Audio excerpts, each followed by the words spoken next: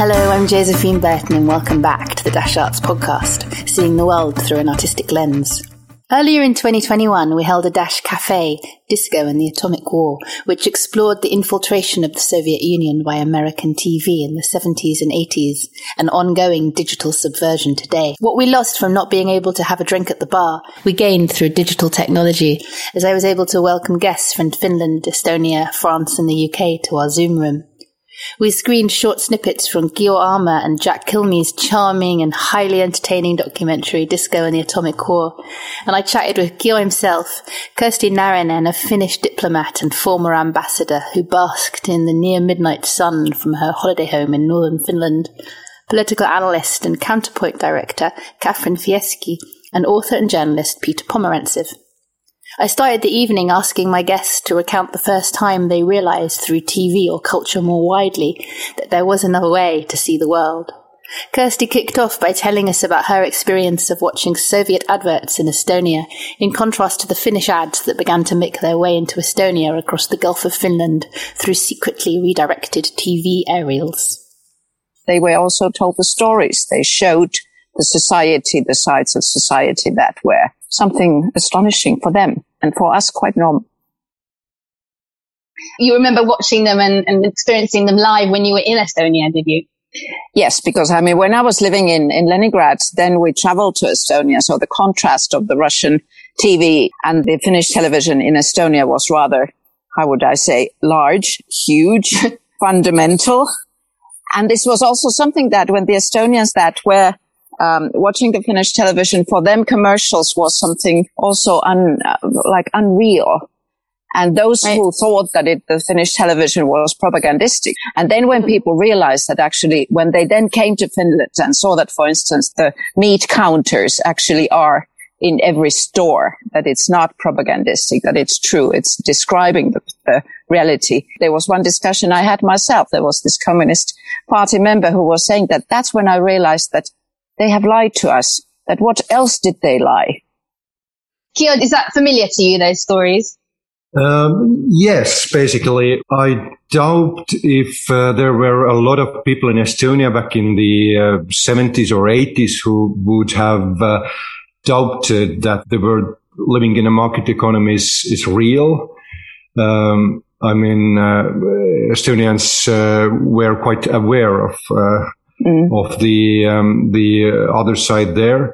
But the only thing or one of the things the television cannot actually give you is the smell of things. Probably the first memory is the smell of this Finnish licorice.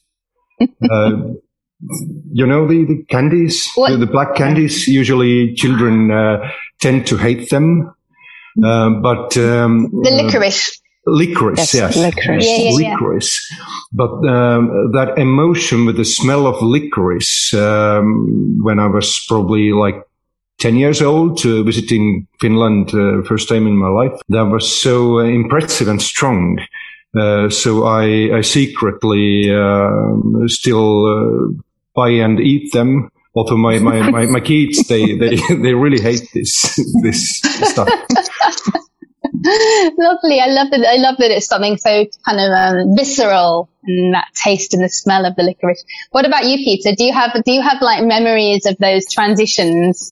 I'd love to say so, but I should be honest. I was 9 months old when I was removed from the Soviet Union by my parents. So all I had time to do was throw up all over the Soviet Union, and that was it really. And I left.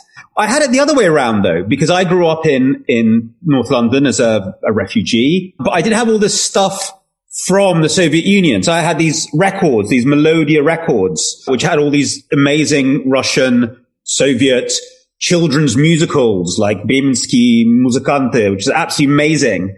And I had all my parents' books because they brought them with them. I grew up in London thinking I'm the only person who has these book covers to Pushkin and Dostoevsky, and I'm the only person in the world who has this secret, wonderful stash of records. And I remember going to what was then already Russia in around 91, just after, everything fell apart, and realizing that there is a whole world where people have these records and the same books. And I just, it was very, very strange. I thought it was completely my own little universe. And this moment of understanding that had actually been a little reflection of a whole civilization of sight and sound. And did it feel like you came home then as a result? Did it feel you felt like you'd landed somewhere familiar? It's more like Solaris, the end of Solaris, where I'm clearly on an alien planet. For some reason, like my house is there. It's very that kind of thing. Right. Fabulous. And finally, Catherine, what about any reflections on when you had that first encounter with otherness? I guess what was behind the Iron Curtain? So I had a kind of reverse experience of that too, but from a different place in a sense. I moved to the United States from northern Italy in 1976 when I was 8. And Turin in northern Italy in 1976, it was not deprived, but, it was gray. It was, there was very little choice. It was a modest kind of life in some ways. And we moved to Chicago. My father was transferred to Chicago as a diplomat. And my sister and I left Italy weeping and weeping and weeping that we were leaving Italy behind and our friends behind. And within 24 hours, we were fully signed up members of American Consumer Society. Within 24 hours, we discovered, many packets of cereals. We discovered Saturday morning cartoons. We discovered deep shag pile carpet.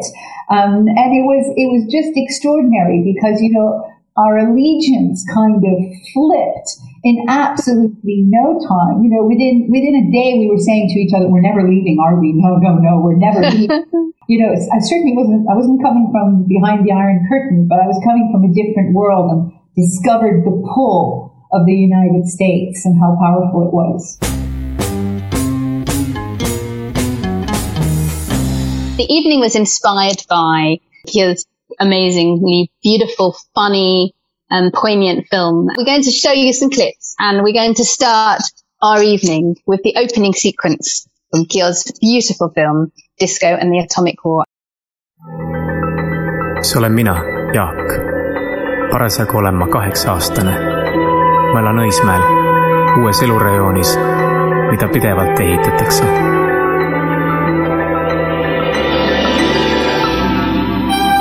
Mu elu on suurepärane, sest ma näen Soome televisiooni. Minu isa õpetab meid pildistama. Thank you. Fantastic. Thank you. So that was the very beginning of the film. Gio, is that your story? Is it Jack's story? Is it an amalgamation of the two? Yeah, absolutely. First of all, it's not like my film only. It's a close duo or tandem with the Jaak. Basically, it's kind of, it's a series of different conflicts. First of all, it's a kind of conflict between the generations here in Estonia, as we are born in 74 and 75, and if we had been born like 3-4 years earlier, we definitely had been kind of heroes of revolution, because the famous singing revolution took place like 1988. But we were like 12, 13-year-old boys by this time. So we needed our own kind of big story. And watching secretly commercials from Finnish television, that was big story enough for us. So we kind of invented this world and described this quite schizophrenic world. So you've created this beautiful film, which is both your own story, and there's a lovely story of the Dallas sharing between cousins. This is a true story. Yeah, that was Jaak's niece, and they really didn't see the Finnish television in the southern part of the country. That was actually only directed for the capital of Estonia, Tallinn. So like 30 kilometers ahead of Tallinn, you couldn't see these. You couldn't see the Finnish TV. And yes, that is a kind of inner cultural conflict within the country. And it is still seen today. You could like hear it in the talks of the friends from southern Estonia. Quite many, but like Finnish loanwords. The language is different. The language of those people who didn't have access to Finnish TV. Cultural experience. Have less cultural language. Experience is different. Yeah. Are there real tensions between the generations that grew up in politically tensions that grow up in Tallinn and those who didn't have access to the cartoons and the Dallas and the Knight Rider? Have you seen an impact on that through the generation as those young people grew up? Yeah, I would like to stress that the whole story with the Finnish television is not political at all, because Finnish television was quite neutral. Kirsti, you were a diplomat during this time, obviously observing what had gone on, but also spending time in St. Petersburg, in Leningrad. Do you remember the stories of how the aerials were being angled into Estonia and the kind of the impact of that culturally? Oh, yes. And it was a bit surrealistic. I visited a friend in Tallinn who was actually writing with the Finnish TV programs and then copying them with a copying machine at her work. It was so unreal to me. How does this work? And what does this mean? Because television for the Finnish people was quite normal. And yet, of course, I had been watching the Soviet television. I know that the news, it was the propagandistic, but I think you referred quite beautifully to the key point here. It was the contrast. When people saw the television, and the Finnish television was not unproblematic, just like you described. I fully agree, because we also had our political, searching for the balance in the 70s, which means that it was not portraying the West as a paradise for anybody. It was just the real world. And I think that one of the main messages there was that as it wasn't political, it was the Finnish television for the Finnish people, that the real world prepared Estonians for the reforms that then took place. And then another angle to that was, like you referred to, that in the 70s, there were still a lot of people who remembered how the Estonian Republic worked and looked like and felt and smelled like until 1940. And they had been in Finland. There were people who had visited Finland in the 30s. So it was just kind of the real world for them was in the television. And then when they looked out of the window, or when I looked out of the window of the Viru Hotel in Tallinn, I saw the reality that was very far from reality. Have you seen Gil's film? Oh, yes, I saw it when it came out, then immediately in 2000 something. When was it? 9 or 10. And I loved it because it was portraying the story like with irony, almost parody as a comedy. And that also being a contradiction when the life itself was very far from being funny or entertaining. But they really, really beautifully grasped the feeling and the picture of that time. And when was it officially recognized that the Finnish Broadcasting TV had slightly altered the angles in order to enable the broadcast to reach Estonia? Well, it was actually when the TV mast, I've spoken to the people. It says in the film that it was the TV mast was put there to cover Estonia, but that's not quite the whole truth. It was put there to cover southern Finland, but the engineers and the technicians and the geologists, they wanted to serve their brothers and sisters in Estonia. So it was really put as far out on the Gulf of Finland as possible, as technically possible. But this was never mentioned to those political decision makers that were actually, would probably have had a word against it those days in Finland when the mast was put there. But it was really deliberately put out so that the broadcast would cover as much of Estonia as possible. And this was the civil society that was so much concerned about the fate of our sisters and brothers. This sense of civil society getting involved, it wasn't just happening in Estonia, well, with Finland and Estonia.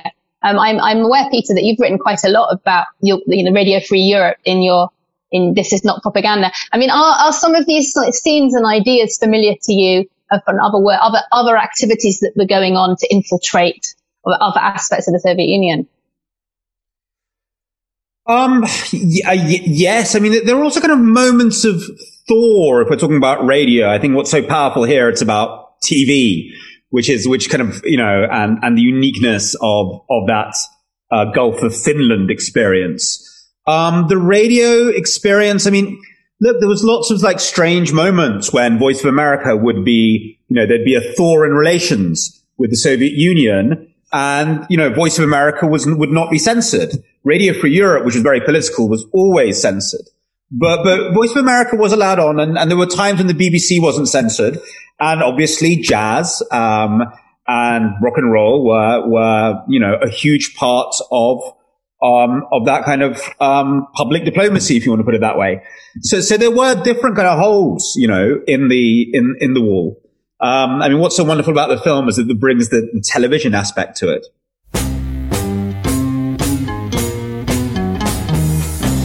Kirsty, you were saying that, the Finnish government was not aware of the kind of tweaking of the Finnish broadcasting TV to allow the antennae to go over.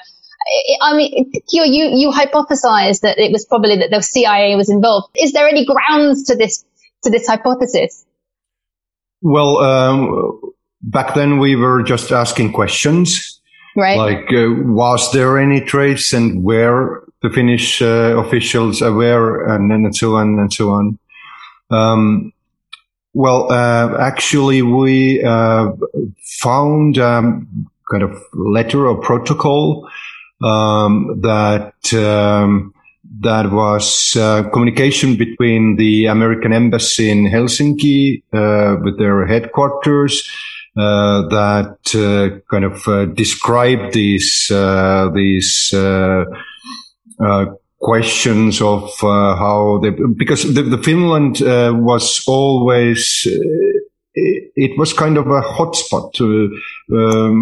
I'm sure Kirsti could describe the history or diplomatic history of Finland more precisely, but that was kind of a front line between the USSR and the Western world. If you actually look around in Finland, you probably see that there are a lot of Finns that are more Americans than the Americans themselves. Like this deep love towards the American cars, music. That must have been a battle for Finland too back then. Catherine, I would love to bring you in, because I think it would be really helpful for us to have a bit of a sense of understanding, like, we've been bandying around these words like soft power and cultural diplomacy. Can you tell us a little bit about what they all mean? And is this an evidence of a soft power because it was slightly under the radar, or is it more like you can tell us, is it more like a cultural diplomatic act? Well, I mean, I'm not sure that there's such a thing as diplomacy that isn't cultural, to be honest. The term cultural diplomacy is always something that I've found to be a little bit awkward. I think that what's interesting about the kind of soft power that the movie refers to and sets the scene for. There's a couple of things, and they're particularly interesting, I think, when we look at things from the point of view of where we are today. What we see in this film, which I have to say, Kira, I'm a huge fan of your film. And one of the reasons I discovered it was when I briefly worked for the British Council, and one of my missions when I was at the British Council that they didn't necessarily take too kindly to, I think, was the fact that I kept saying or trying to show that potentially the kind of soft power and the kind of cultural diplomacy that something like an arm of the Foreign Office could engage in, such as the things that the British Council were doing and doing very well. That to some extent that those days were numbered, right? The days of that kind of soft power, that is in the hands of a very defined set of actors, were slightly numbered. And I have to admit that I I kind of used your film to, pose the question, what happens when everyone can be this vector of soft power? And you set the stage for it, I think, brilliantly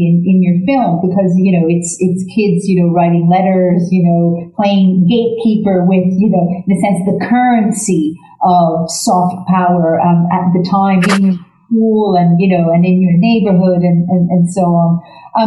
But what happens when everyone has access, or the illusion of access, to culture, when everyone can be, a vector of culture, when everybody can play, the diplomat, or, as Peter might also argue, the propagandist, right? Or the illusionist, in some ways, where is the line between the person who, in a sense, plays the role of cultural vector, and then, the person who manipulates, that vector? I think that, the past 10 years, 15 years, even since, you've made the film, things have changed enormously. And even the concept of soft power, is a challenging one, because we used to know, in a sense, where it came from, and I think the nature of soft power changes when it becomes so diffuse, right? When the sources are so multiple, and when the trust in those sources, is no longer what it was. So I think your film raises these questions very, very powerfully, and forces us to look again at, who is the diplomat? Where is the power located, and how is this power diffused? It's changed a lot, and I think that that's one of the things that's really, really interesting. And I think also the channels of communication, were such that, I love the references to Dallas, because, when I finally did come back from the United States, in 1981 in France, I arrived, and this was, the world pre-globalization. I knew who had shot JR, right? No one else in my school knew who had shot JR. They were only going to find out a few months later. Now, this is a state of affairs that simply cannot exist anymore, right? Individuals can no longer hold the kind of extraordinary power that I had walking into that French school. And in a sense, that's also what I'm saying, right? Is that, the message emanates from so many places, and the borders, some borders are less porous and some borders are more porous. Question I've been grappling with that I'd love to ask to hear your thoughts on is there room for, have the messages changed? I mean, is there room still for Dallas to unsettle a nation? Well, I must admit I've never watched Dallas, although I had to translate the Finnish subtitles to my grandmother. She was the big fan of Dallas. Dallas wasn't the boy stuff, so I cannot comment on Dallas. Sorry, I don't even know who actually shot the GR. But Catherine does, so she can tell us. But also, Catherine, you mustn't. Your lips are sealed. But do you? I mean, it's interesting, this sort of the fun, gripping stuff that Gil's grandmother loved. I mean, is there still a space for Dallas in soft power today? I mean, I think it's quite clear that, if you take, major British exports, right? I don't know, you take something like Downton Abbey. Downton Abbey is absolute part and parcel of the soft power arsenal, of a country like the United Kingdom. I mean, if you take something like The Crown, you get exactly the same effect.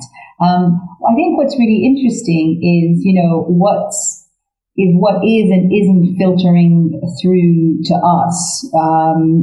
So for example, if you take a power like China, who is clearly out, to use soft power in various ways, whether it's, obviously through, vaccine diplomacy, as we've seen, in the recent months and so on, but also very, is very keen, therefore, to project a certain kind of power. It'd be interesting to see what, in the end, ends up filtering, to us, because there are efforts, there will be efforts, what does soft power look like from the part of a different kind of empire in 2021? And in the case of Russia, for example, there's the internal soft power and how effective or not effective that is, and whether it's just propaganda. And then, what kind of foreign projection there might be. So I just think these are, hugely changed areas, and I'd love to hear other people's thoughts on it. Absolutely. Kirsty, please. Yes, I had a couple of points. First of all, Finnish television had 2 channels those years. It's kind of the abundance of a TV series wasn't really there. We had Peyton Place, and then we had a couple of Finnish TV series, and then we had Dallas Dynasty later, and then The Bold and the Beautiful. So this was more of a symbolic kind of, living the life of those people whose lives you could not live.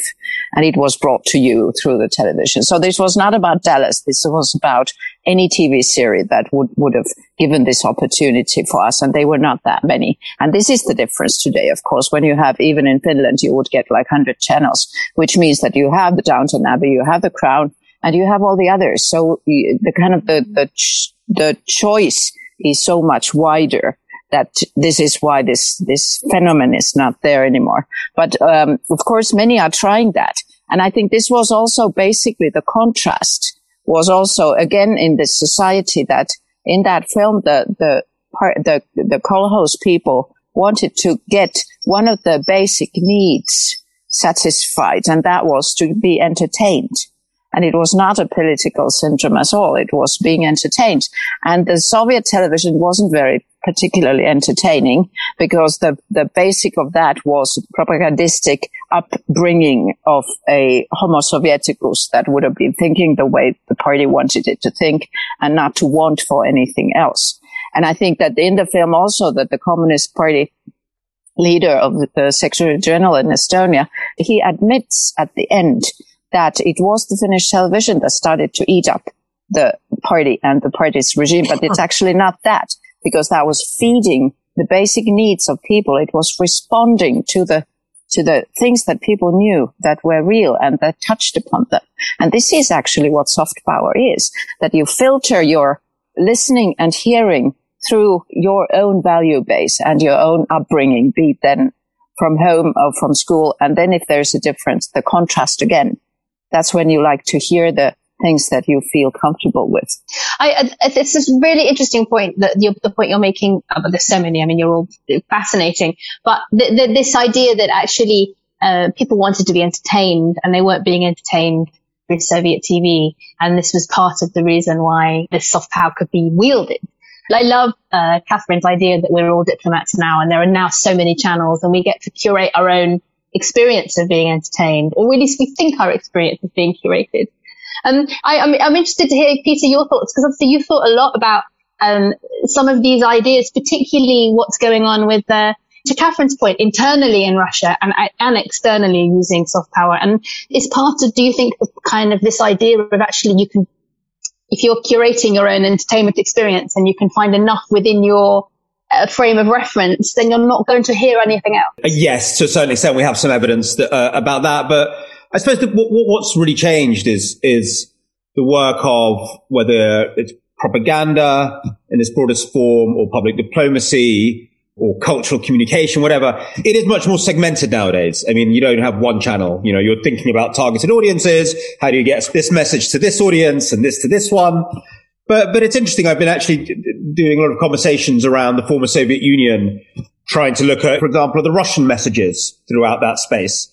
And they do repeat, despite a certain degree of segmentation. They do kind of repeat. And, you know, they're essentially about Russia being inevitable. You know, it's not even soft power. It's more kind of just like, you ain't running away from us ever power. And then obviously, like, you know, themes like history are used in various very, very manipulative ways. So that, you know, that it remains a huge topic.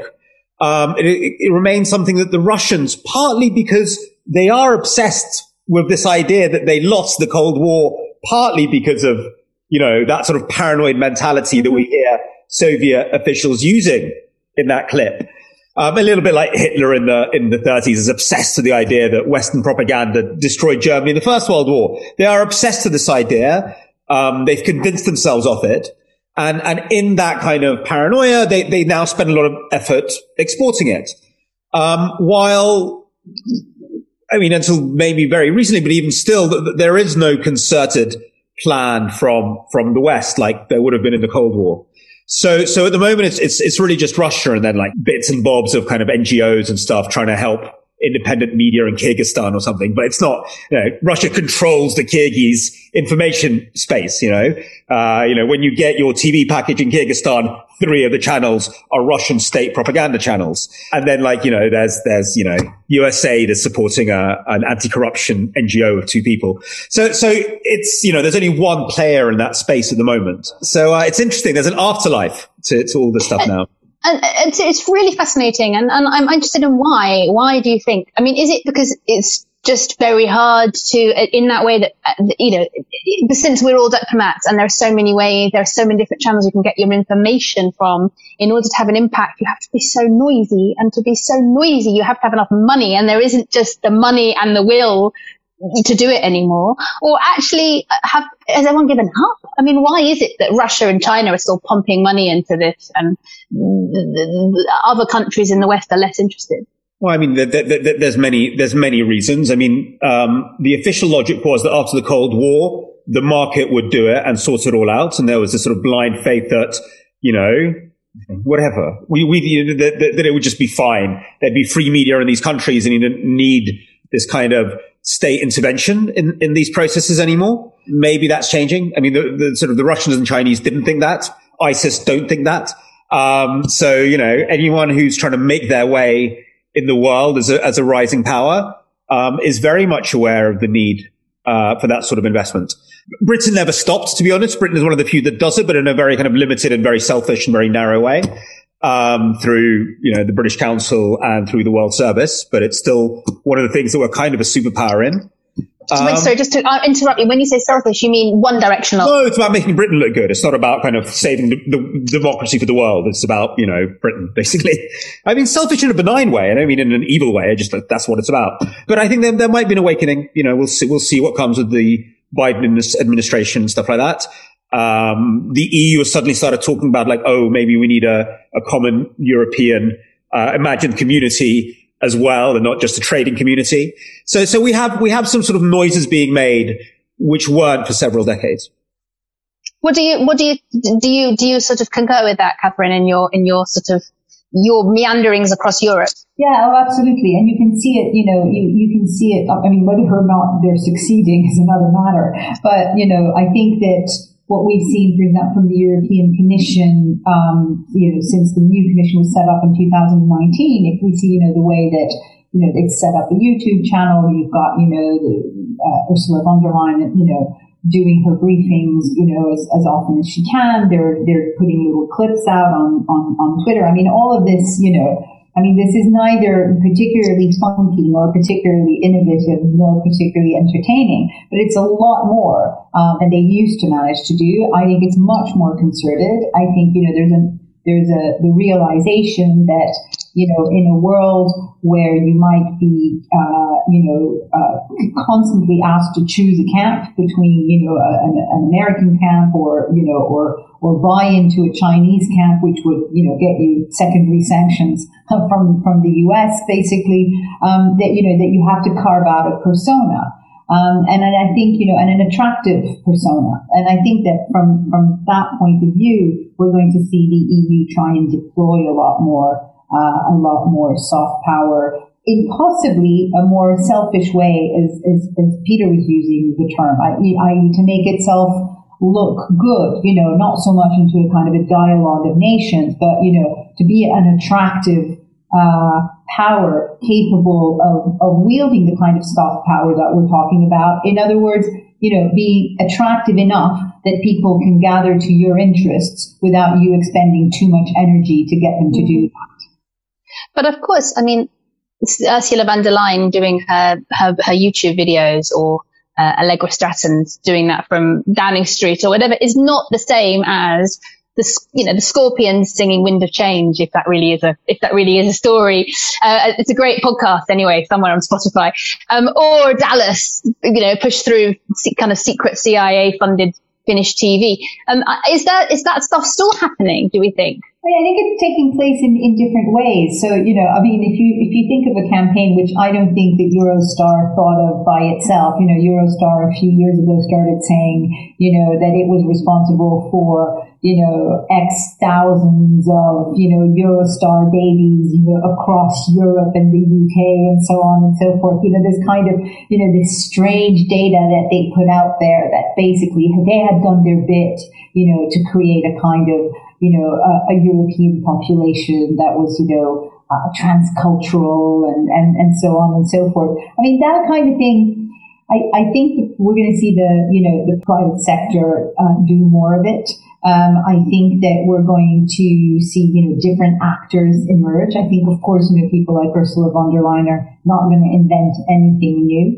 But I think we might just see different actors. I mean, are we going to see the equivalent of, Bruce Springsteen, in East Berlin in 1988? Probably not. But something else, I think, something else will emerge. I think the battles are too costly to wage in a different arena. And the cultural arena is probably the obvious one where these battles are going to rage. There are questions coming in on the Q&A chat, and please do ask them. We've got some time for some questions before we step into our dancing shoes. Carolina has asked whether she thinks that whether you can see the impact. I suppose this is going back to Kyo and Kirsty as well. Do you think you can see the impact and effects of that late 80s, early 90s soft power today? I mean, obviously, in some ways, Kia, you've alluded to it by talking about, the kind of Ameriphile, whatever the expression is, for the lovers of the US still in Finland. Is there evidence that that's had an impact? Well, as whole this world seen in the Finnish television was really hard not to love. So of course there are impacts. The impacts. We are the impacts here. I mean, Estonia is a free country. We are, I could say, living quite good, living well, happily. I at least hope this is an impact of this this Cold War waged against the Soviet Union with the help of our Finnish sisters and brothers there. And when the film came out, did you have stories that emerged about, did people kind of the floodgates open and people share their own stories of the impact of this sort of filtering through of information into Estonia? Yeah, when we were making this film, we actually put the announcement into the newspaper that people are welcome to share their personal experiences and memories with us about these times and about the experiences with the Finnish television.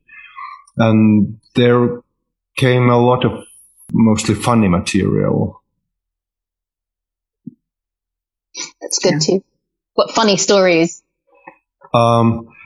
We actually have used these in the film narrative to kind of mix these into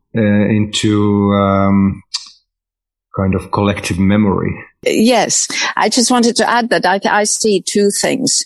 First of all, I see that the Finnish language, of course, really, really helped the Estonians to receive the assistance of reform and revival then right after the independence in early 90s. I was living and working in Tallinn from 93 to 98, and the kind of the flood of assistance, because building a state is a lot more complicated than you would think, in particular if you have to build it from scratch.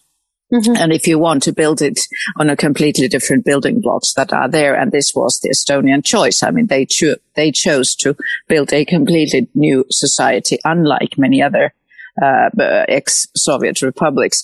And with the language skills coming from, even from the children's television, they were able to communicate and absorb that assistance in a completely different level than any other. And the other one was then that they were able to absorb the assistance, because as we speak, there are still many, many ex-Soviet states that are struggling with the reforms because they have not been able to absorb the assistance or the democratic, value-based new system that has been introduced. And they have the desire to do that. They have the desire to join the European Union and through that path reform their societies. But the ability is not as good as it was in Estonia. And I think this was the thing, that they were prepared because they lived in this Estonians, or the large part of Estonians, or let's say that the important part of Estonians, the Tallinn region, they lived in the real world. And that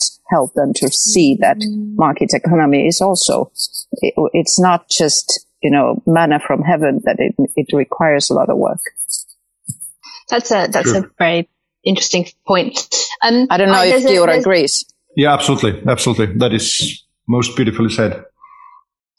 There's a question, excellent question from Carlos Lozada, who is, I'm going to read out his question because I think it's going to be tricky for us to bring him into the debate. But he says, as a South American and someone who lived under the oppression of Americans, life in the West growing up in a military dictatorship instigated and supported by the Americans, it wasn't great either. I used to look at the Soviet Union as a savior, admire them as the only ones who could stand up to the Americans.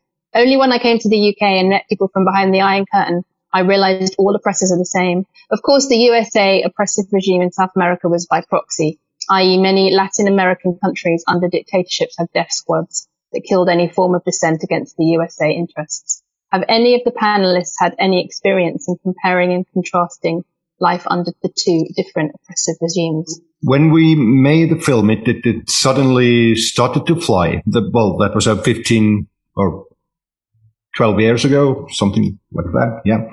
And it went to quite many festivals and quite many television channels, like surprisingly for us, being screened in the Korean television wasn't a big surprise because, everyone can imagine that they could kind of relate to the issue of living on the border of two very, or on the border with a very ideological regime and so on. But also in Spain and there were some film festivals and we were having like Q&As and so on and conversations, and a lot of Spaniards of our generation, I mean, born in late 60s, early 70s, they could relate to like our issues through their experience with the Franco regime in their childhood, and that really was eye-opening. Did they talk, because obviously information was presumably heavily restricted into Spain during that time as well. Were there ways that information was filtered through? I'm not specialist on the Franco Spain, but as I recall, they were seeing the French TV channels, listening to French, Italian radio, so on, because I don't know how banned the pop music, for instance, was in Franco Spain, but that's definitely it's an interesting point to wage these two oppressed systems. By kind of wonderful fortuitous situation, Gil, we've just recently made a podcast about Franco Spain and the silences and the oppression of culture that happened during that time. So our listeners can have access to some phenomenal filmmakers and artists who've been documenting kind of the experience of living through Franco's regime and now really trying to relook at how history is told. Now the silences can be broken. I'm wondering if Kirsty or Peter or Catherine have any response to Carlos's point about whether there were other ways, other experiences of sort of cultural diplomacy. So in my last book, I actually sort of compared my parents' experience in the Soviet Union with the Philippines under the Marcos regime, which was an American supported regime until it wasn't in 1985 and 6 that the Americans abandoned him. There's a lot of similarities. The Philippines had, dissidents who were quite similar to sort of my parents being dissidents in the Soviet Union, the same little sort of printing presses, and by hand scribbled out sort of like, publications. So there is some similarity, even though the cultural thing less so because, the Philippines were always inundated with American culture. But there were still sort of very strong echoes and the tactics of dissidents, and the tactics of the secret police, how you dodge the secret police. So a lot of similarities there. And I've always wanted that to have a much bigger kind of discussion between the Latin American and Central European experience, and see where, and explore them, explore the similarities and the differences, but also maybe the similarities and differences between different Latin American experiences, which I don't think are all exactly the same. A quick point on Sputnik and Spanish, because Sputnik's, the Russian propaganda channel's budget in Spanish, I think, is the largest. And the target is not Spain, but South America. So they are really feeding on what was described earlier, feeding on this kind of built-in US, maybe not fear, but disliking. One point. And the other point I wanted to make was that according to my information, in Eastern Germany, the regions which are where the alternative for Deutschland is voted for most are the regions where the Western Germany television wasn't shown or wasn't seen.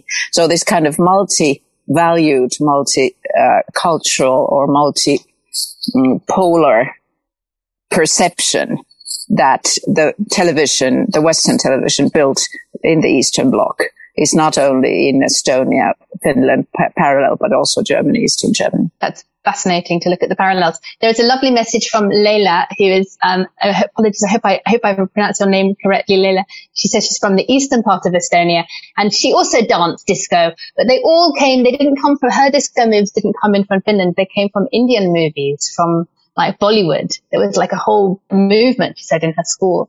And she was commenting that India was a sort of safe zone, a safe place as far as the Soviet Union was concerned. It was sort of parallel decency. And I just love the idea of kind of disco and dance moves coming in from all over and descending on Estonia. Gil, did you come across any stories about other dance moves that were being danced at the time?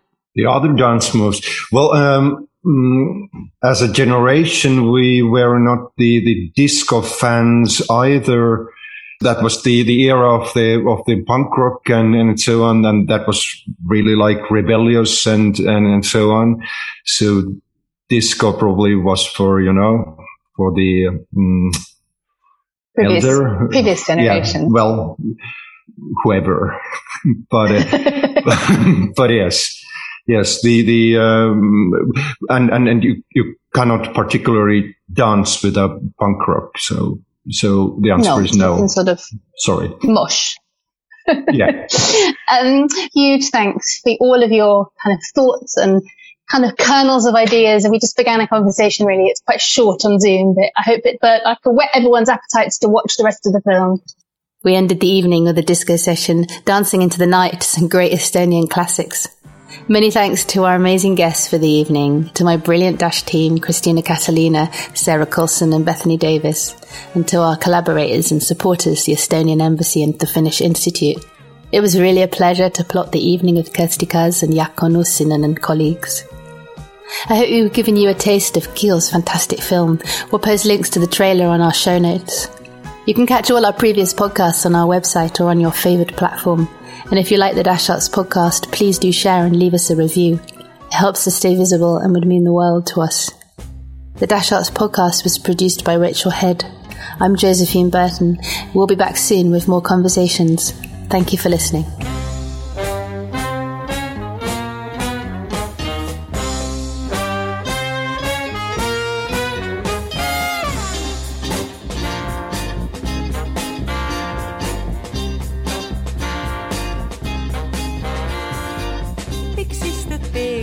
mis leidsid sealt?